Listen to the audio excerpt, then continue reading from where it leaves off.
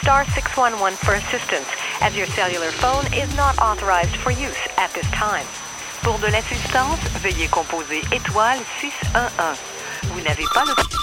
Hello, podcast listener. Everything around you that you call life was made by people that were no smarter than you. And you can change it. You can influence it. You can build your own things that other people can use. The App Guy Podcasts, straight from your host, Paul the App Guy, sharing his app entrepreneur journey with you for your enjoyment. And now, Paul the App Guy. Okay, this is the App Guy Podcast. My name is Paul Kemp. I'm the founder of OneMob, and I'm just thrilled today to get a guest speaker on the show. His name is John Brayton, and he is a lifelong lover of computing. I guess he went to college during the era of the web, and so got a love of programming, especially from his Apple II GS, his first computer. And during that career, he has been inspired to set up his own company, and he is then now the founder of Golden Hill Software, and they are the company that produced a fantastic Mac app called CloudPull. And I know that John is going to tell us all about CloudPull and how he got into that. So it's just a little introduction to you, John, but perhaps you can take a minute, tell us about your business, and tell us about you. We want to learn about you and who you are. Sure. Well, thank you, Paul. Thank you for having me on the show. I've been a computer programmer basically for forever. I loved programming as a kid. When I was in middle school, I took an after-school class in programming basic on Apple IIes. And the best childhood Christmas I remember is when my parents bought the first computer we had in our house. It was an Apple II GS. It was state of the art at the time. I was on that thing night and day, writing all sorts of little basic programs. And I'm not sure I was actually good at doing that programming, but I really liked it, and I was really committed to becoming better at it. So that's sort of what started my career as a computer programmer.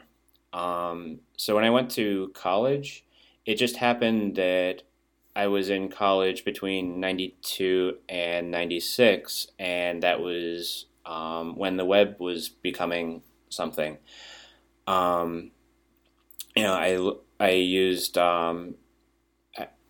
Mosaic back on the old Macs, and Mosaic would crash every 5 minutes, but that was okay because it was great and it was so useful, and you could get information so fast that crashing every 5 minutes was an inconvenience that was worth dealing with. There was no other way to get information on the web at the time, and it's amazing how things have changed. Now Safari crashes once every few days, and we all get upset about it, as we should, but just shows you how far we've come. I did a ton of web development in college, and that's essentially how my career started. I've had several corporate jobs, or mostly at startups, that I've had since that time have all been focused on doing website development. Yes. And you kind of then, I guess you were inspired to just set up your own company. Yeah. So I've always wanted. So I had always dreamed of having my own company, even when I was in college, and even before that, even though that was a long time ago. I'd always dreamed of having my own company, but was never quite sure exactly what I was going to do, or how I was going to start, or what problem I was going to try to solve, and what would actually, allow me to make a sustainable business. One thing that really, really helped me to get started was there used to be, the Mac Developer Network has a podcast now called iDeveloper. It used to be a series of podcasts. There was Late Night Cocoa, a Mac Software Business podcast, and a few others. And the Mac Software Business podcast in particular inspired me to finally take the leap and start my own business, and to do that developing software for the Mac. And so listening to that podcast was the best thing I ever could have done. And finally in late 2010, Apple announced that they were launching a Mac App Store. And of course, at this time, we already had an iOS app store, but now they were going to bring that to the Mac, and that was what made me decide that, okay, this was the right time. If I was ever going to do this, it was going to coincide with the Mac App Store. So I launched my first app on the day the Mac App Store launched, my first independent app, and that app is CloudPull. Great. Now, I want to talk about CloudPull and how that functions. And before we do that, there's so many interesting things here that I think will inspire other people. First, you were inspired by a podcast. That I was also inspired by a podcast to even set this podcast up in the first place and also become an app developer. And so podcasts are incredibly important now, and I think they are becoming more mainstream. So that's interesting. What podcast was it that you were inspired by? Do you remember? The Mac Software Business Podcast in particular.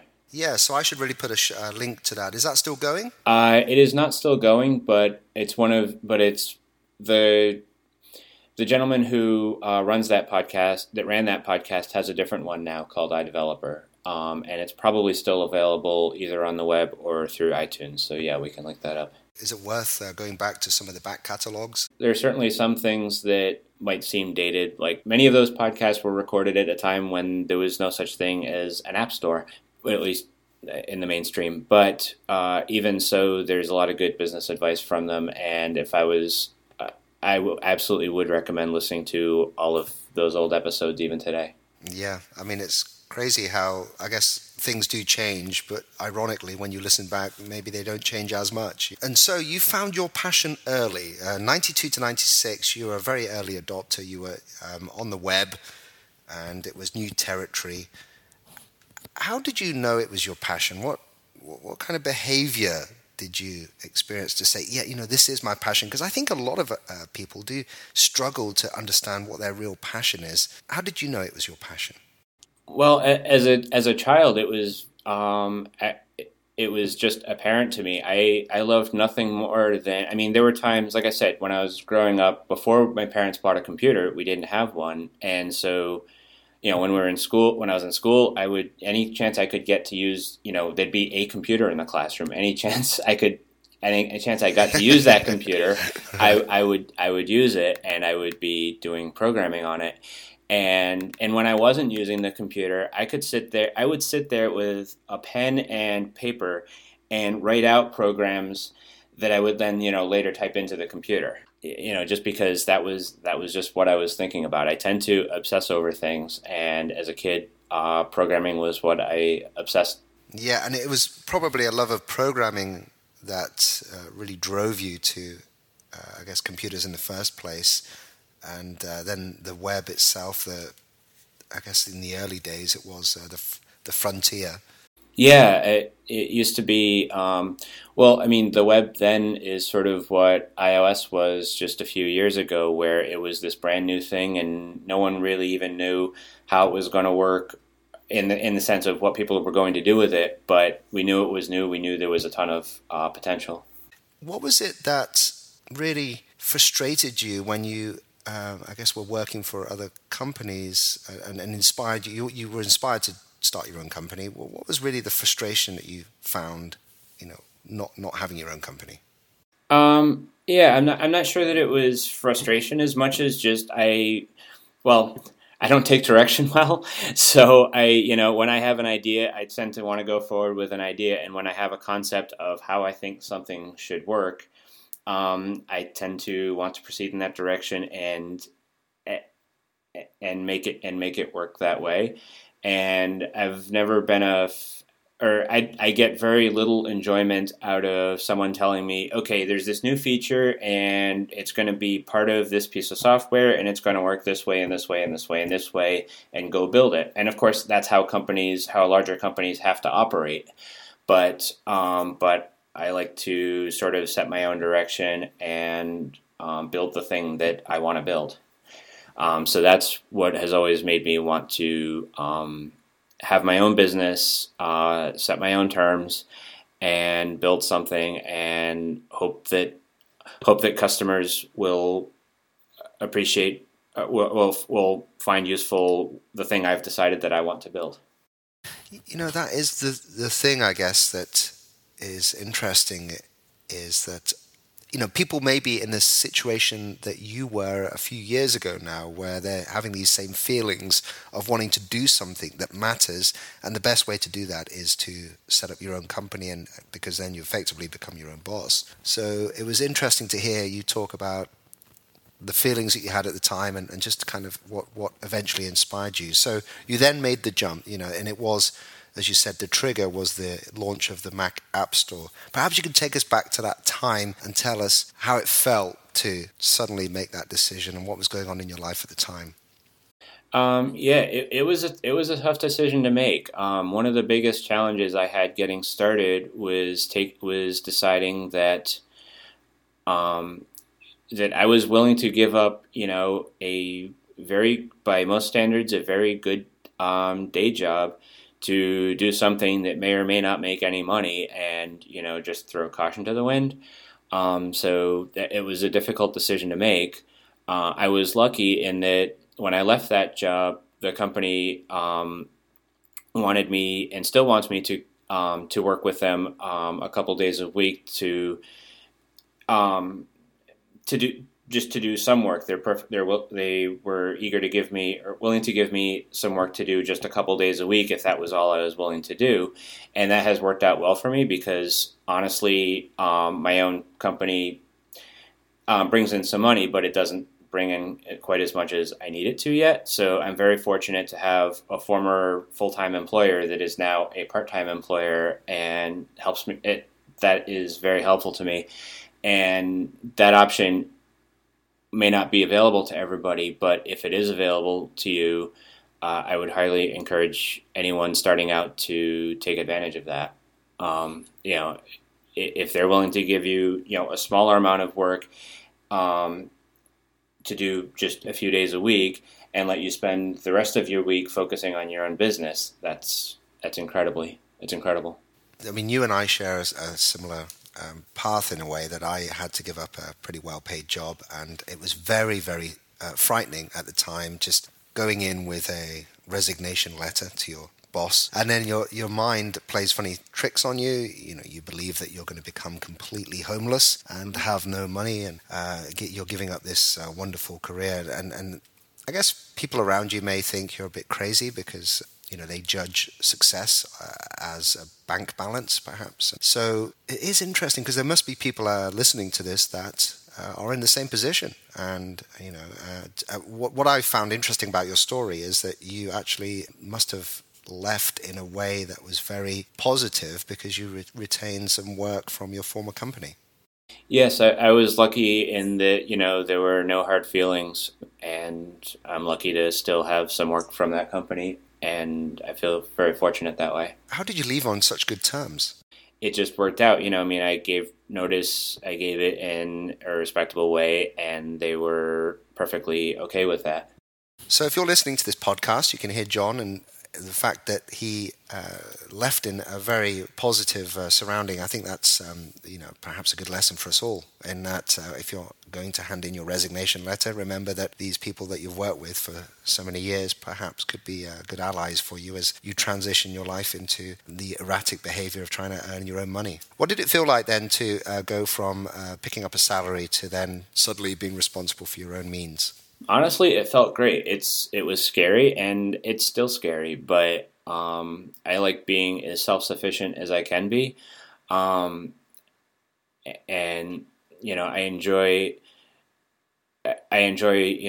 working on my own products so much, and I enjoy being able to help customers directly, and it really feels good. Scary sometimes, but very good. It's interesting because I also left a company, and because I got so excited about all these decisions I could suddenly make on my own, deciding the name of the brand or the product, deciding the logo. I got really, misdirected and started focusing so much on, logos, brands, things that I wasn't able to decide in my previous employment. And how do you keep focused on what's really important? Because we'll kind of, I guess we'll get onto CloudPull, because you set up Golden Hill Software and created CloudPull. How did you really focus and drill down onto what's important and what's perhaps not so important in running your own business? Well, it's difficult. One lesson I've learned through my career working for other companies is just how important it is to, to set a target, to say, okay, this is what we want, this is what I want to build, this is when I really need to ship it by, and it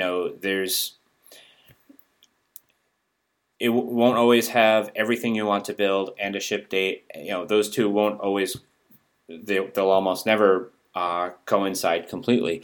But you learn where to make the trade-offs. When do you say, all right, well, I'd like to ship this product or this version of product within, say, the next month, but if the only way to incorporate this feature or that feature is to make it 2 months out, then okay, I'm willing to make that trade-off. Sometimes you have to decide in favor of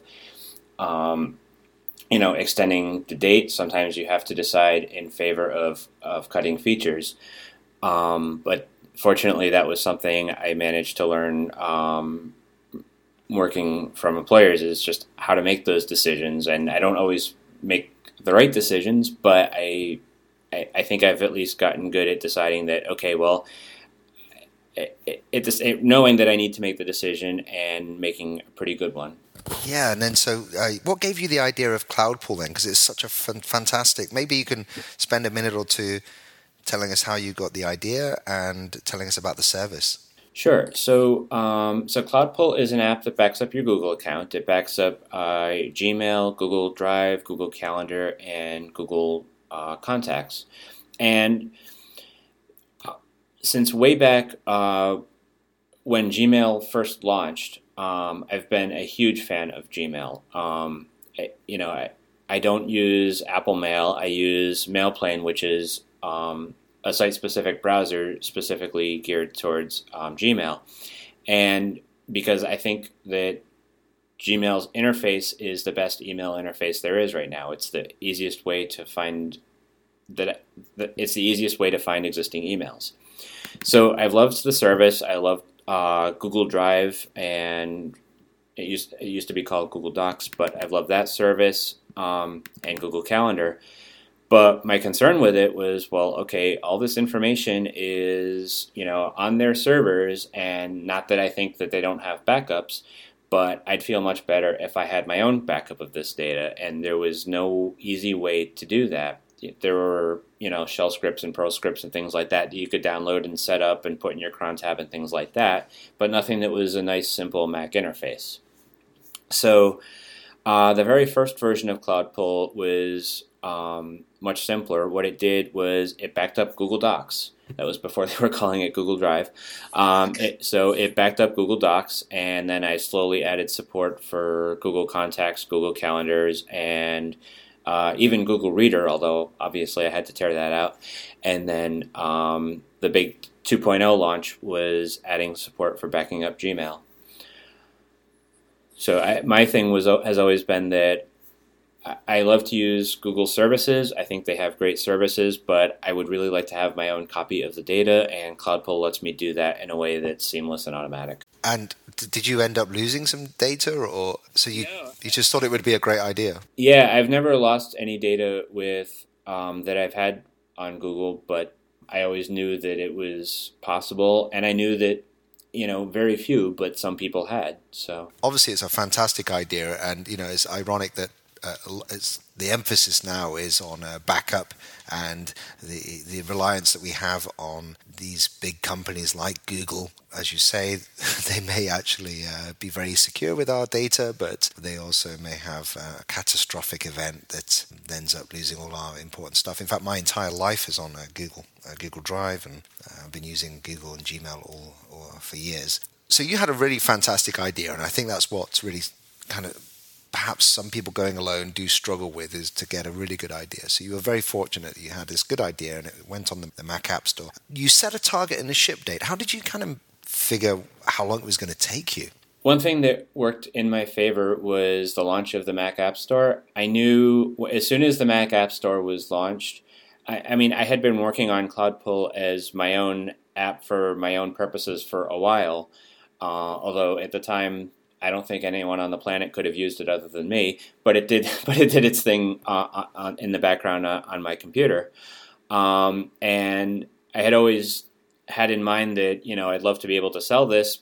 And then I want to say it was October of 2010, Apple announced that the Mac App Store was coming in January of 2011, and I knew right then and there, okay, that was the time to make this a real product, to stop doing a day job, and to focus my efforts on getting this out, and that the day the Mac App Store launched had to be the day I shipped this app. So that's how I made it happen. Right. So it's nothing like the launch of an app store to kind of put the deadline on the ship date. Exactly. As often happens, Apple determined the due date. Oh dear. And so how's it been for you then? What do you tend to, one of the big things is all the hard work goes in the development of the app, and then how do you market it? What's your strategy, and could you provide some tips for the listeners to how you actually go about promoting CloudPull? Sure. Honestly, marketing is something that I struggle with, but I do several things. One thing, and this is sort of specific to, or in some ways specific to Mac apps, but there's a site called Mac Update that many enthusiastic Mac users look at for, what's a new app that I can buy or download or try out today. So I list with Mac Update, and I've also done some paid advertising through Mac Update, and also I did an MU promotion one day, which was the app was discounted. It was sort of like a bundle in that if you bought the app through Mac Update on one particular day, the app was at a huge discount, and of course Mac Update takes a cut of that discount, but a bunch more people buy the app. So I did that once. I also list the app through other sites, like the Google Apps Marketplace. There's a site called I Use This through which I list the app. And I just, try to talk about the app as much as I can. And I also, view customer support as a great way to sort of promote the app, and that obviously no one's going to email me if they don't know about the app yet. But at the same time, when I email, I try to respond quickly and professionally to customer inquiries, and when I'm able to respond to an inquiry within 5 or 10 minutes, 99% of the time I get a reply saying, "Wow, that was the quickest response I've ever gotten," or "I'm so impressed or so happy to have to see that this company is responsive," and that's a great. In doing so, I've gotten lots of App Store reviews and reviews on other sites as a result of just being responsive to customer inquiries. Because I guess nowadays, so many big corporations are, the customer service has really gone sort of backwards, I guess, and putting a human face, being so responsive to get a message back from the founder and the developer, it must be really. Yeah, and it's great that there are so many apps that are inexpensive these days, especially on both the Mac and on iOS. But I think one problem with that is, if you're releasing an app for 99 cents or even say $5, realistically, you can't afford the time to respond to customer inquiries all that quickly if you're selling a large number. And if you're not selling a large number, then you can't afford to do anything because the price is so low. One benefit of the Mac platform and selling at a somewhat higher price point is you can take the time to provide great customer support. And in doing so, you engender goodwill and a good reputation. And let's just talk about that for a minute, because also it does take time. And, when you start your own company, we tend to not have the resources to employ people. How do you deal with a lot of the work that is undertaken? Do you outsource virtual assistants? How do you cope with the amount of work? I don't outsource it at all. I do all the replies myself. It just, customer support inquiries just show up in my inbox as email messages. I probably should have a ticketing system, but I don't. It's just email. But the time hasn't. I don't find it difficult to respond quickly to inquiries and to answer most questions. The things that do take time are when there's more intense troubleshooting involved, and sometimes that happens, and it does require a lot of time, and I'm happy to do that. But honestly, I think the best thing I can do for my customers oftentimes is to just, be available by email to see if I have a new message, reply within a few minutes, and customers are really happy with that. At the same time, obviously, there are times when I can't reply quickly either because, I'm sleeping or I'm out doing something or working for another company or something like that. And so, just reply later. But when I can respond quickly, that's helpful. And I also have to balance that with, development time in that I do respond quick. I do try to respond quickly all the time, but at the same time, if I'm sort of in the zone, I'm getting a ton of development work done, and I know full well that an interruption is at a certain time would not be good for me. Well, I need to quit my email client and turn on Do Not Disturb and all that just so I can focus for a few hours, and that's fine. You have to balance that, but I think whenever possible, replying to email and doing it personally and quickly is helpful and good for reputation. Yeah, so many developers talk about getting into a zone, and it's kind of interesting to hear you say that as well. Especially, there are, I believe, tools out there that enable you to kind of shut your computer down other than what you're doing. And I don't know, do you use anything that helps, kind of shut off all the noise? Or is it kind of like put the phone, put it in another room, and turn off the internet? Yeah, I use Do Not Disturb on my iPhone, and on the Mac I use the Mac also has Do Not Disturb, so I use that, and so my mail client of choice, Mailplane, has its own Do Not Disturb mode that I take advantage of. So, you've had an interesting career with app development work. I'd love to hear from you what sort of personal habits that you tend to form. What keeps you excited and passionate, and what personal habits would you suggest to other people to follow? So one habit I have, and some people might cringe at this, but one habit I have is that I've developed really only recently is waking up very early. Right. I set my alarm very early for 4:30 in the morning because not because I really want to get out of bed that early, but because I find that those first few hours of the day are my most productive. There's nothing to distract me. No phone calls, not many emails, things like that. I just at my computer, very focused, and I enjoy working in a focused manner. And I just find the first few hours of the day my most productive. And it doesn't have to be that way for everybody. Someone else might do better to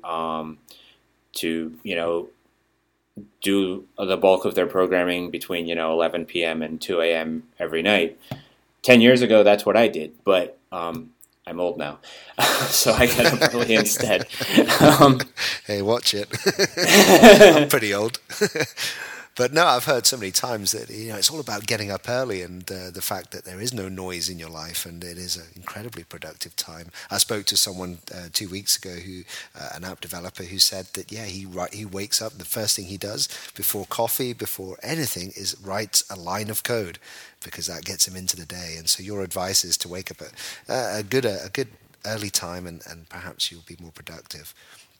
Yeah, I found it very helpful just to, and those first few hours of the day certainly aren't my only time programming, but they're probably more productive. I probably get more done between, say, 5:30 and 8:30 in the morning than I do the rest of the day.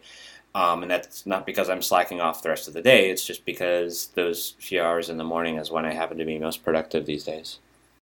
What other perhaps resources could you recommend to the listeners that you use in your daily life? Sure. One set of resources that I would recommend to anybody is any meetups, programming meetups that happen to be in their area. If there's a Cocoa Heads, an NS Coder Night, anything like that in your area, I totally recommend going. I started going to Cocoa Heads here in Boston 5 years ago, and it's the best decision I ever made. Also, I mentioned podcasts. I mentioned the Mac Developer Network podcast. The current one is iDeveloper, and that's a great podcast. Other ones that I really enjoy are Core Intuition, Release Notes, and also Debug. And I'll send you the links for those so you can have them for the show notes. Yeah, sure. And also just Twitter. If probably everybody is on Twitter these days, but if you're not, I definitely recommend being on Twitter, and I definitely recommend following, just other developers who you happen to know of and respect, regardless of whether you've ever met them or have a personal relationship with them. Just following them, you learn a lot, or you just get pointers to different things they might have never thought of just by reading about what someone else is facing or considering or up against at a moment. And it is a great way to meet people as well. That's really good advice, because I think also people listening to this podcast, the reason we do it is because that we want to kind of share your story and get inside your inside circle and what it's like to be an app developer. And all those big decisions you've had to go through in your career.